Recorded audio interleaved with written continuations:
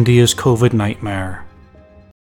In India, the true face of capitalism is showing itself with utmost clarity. Poverty, inequality, and a total inability to put the needs of the people first. India got through the first wave of COVID-19 relatively lightly, thanks to a countrywide lockdown.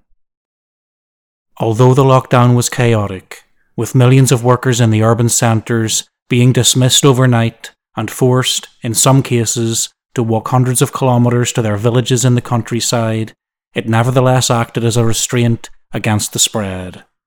Then the government lifted the lockdown too early. The government was keen to be seen as having conquered this deadly virus. This being the case, earlier this year, in February, the ruling BJP, Bharatiya Janata Party, passed a self-congratulatory resolution in the following terms. It can be said with pride, India defeated COVID-19 under the sensible, committed, and visionary leadership of Prime Minister Modi. The party unequivocally hails its leadership for introducing India to the world as a proud, victorious nation in the fight against COVID. Retribution for this hubris was not long in coming. Just a few weeks after the above-quoted arrogant resolution was passed, a second wave of COVID hit India with unparalleled virulence. The entire health system, public and private, descended into a state of shambles. People are dying in the street outside overwhelmed hospitals. There is an extreme shortage of hospital beds, life-saving equipment, and supplies, especially of oxygen. The number of infections and deaths has shot up dramatically. At the time of writing, the number of registered daily infections has shot up to over 400,000 and daily deaths to 4,000. The real toll is much higher, however. Surveys of mortuaries suggest that the actual number of deaths may be 2 to 5 times greater than the official figure. The same goes for the number of infections as well as the total of COVID-related deaths so far, which are officially stated to be just 200,000. Heart-wrenching scenes of suffering, of the dead and the dying, of the ubiquitous funeral pyres, are daily being broadcast from this, the allegedly largest democracy in the world.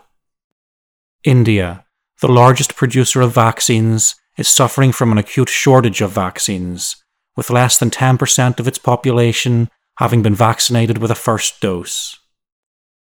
To make matters worse, in the middle of a pandemic that is devastating the lives of millions, price gouging has been given the official green light.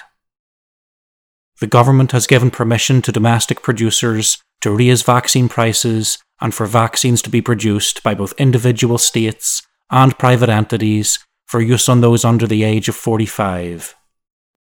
Driven by vaccine nationalism and a desire to compete with China, the Indian government has allowed a vast quantity of vaccines to be exported while the country producing them is starved. Several factors have helped to stoke the current surge. Activated by the desire to win state assembly elections in the large state of West Bengal, the Modi government has allowed and has presided over mega election rallies, with millions of people mixing at close quarters and crisscrossing the state. Then there was the Kumbh Mela, the largest religious festival in the world.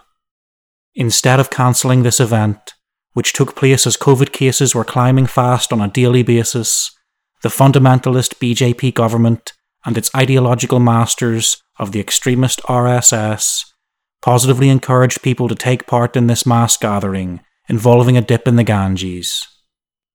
So as not to stand in the way of those who make huge amounts of money out of cricket, the country's most popular sport, the authorities refused to cancel the Indian Premier League (IPL) tournament this year, which also attracted large crowds.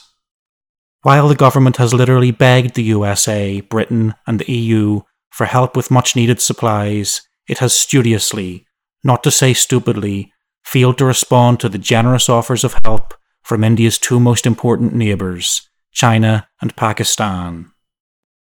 One would have thought, and common sense dictates, that in the midst of this crisis, the Indian government would lay aside its quarrels with India's neighbours and accept the latter's offers of help in the spirit in which they are being made.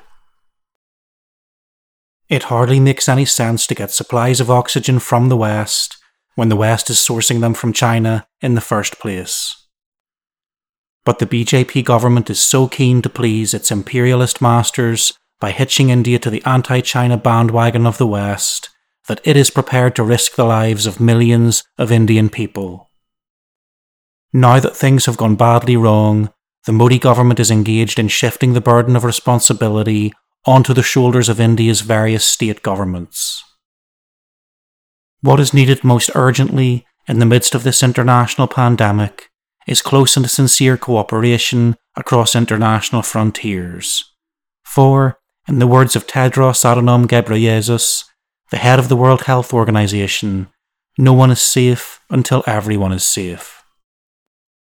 Playing geopolitical games with people's lives is a cruel and highly dangerous sport. India is following in the footsteps of the EU, which has refused to use the highly effective Sputnik V vaccine so far and thus save the lives of EU citizens, instead allowing itself to bow to the pressure of the bullying tactics of US imperialism. However, the pandemic has served also to exacerbate the decline in the power of the US. Dozens of governments in the world, from Latin America to Asia and Africa, have entered into contracts to purchase Russian and Chinese vaccines.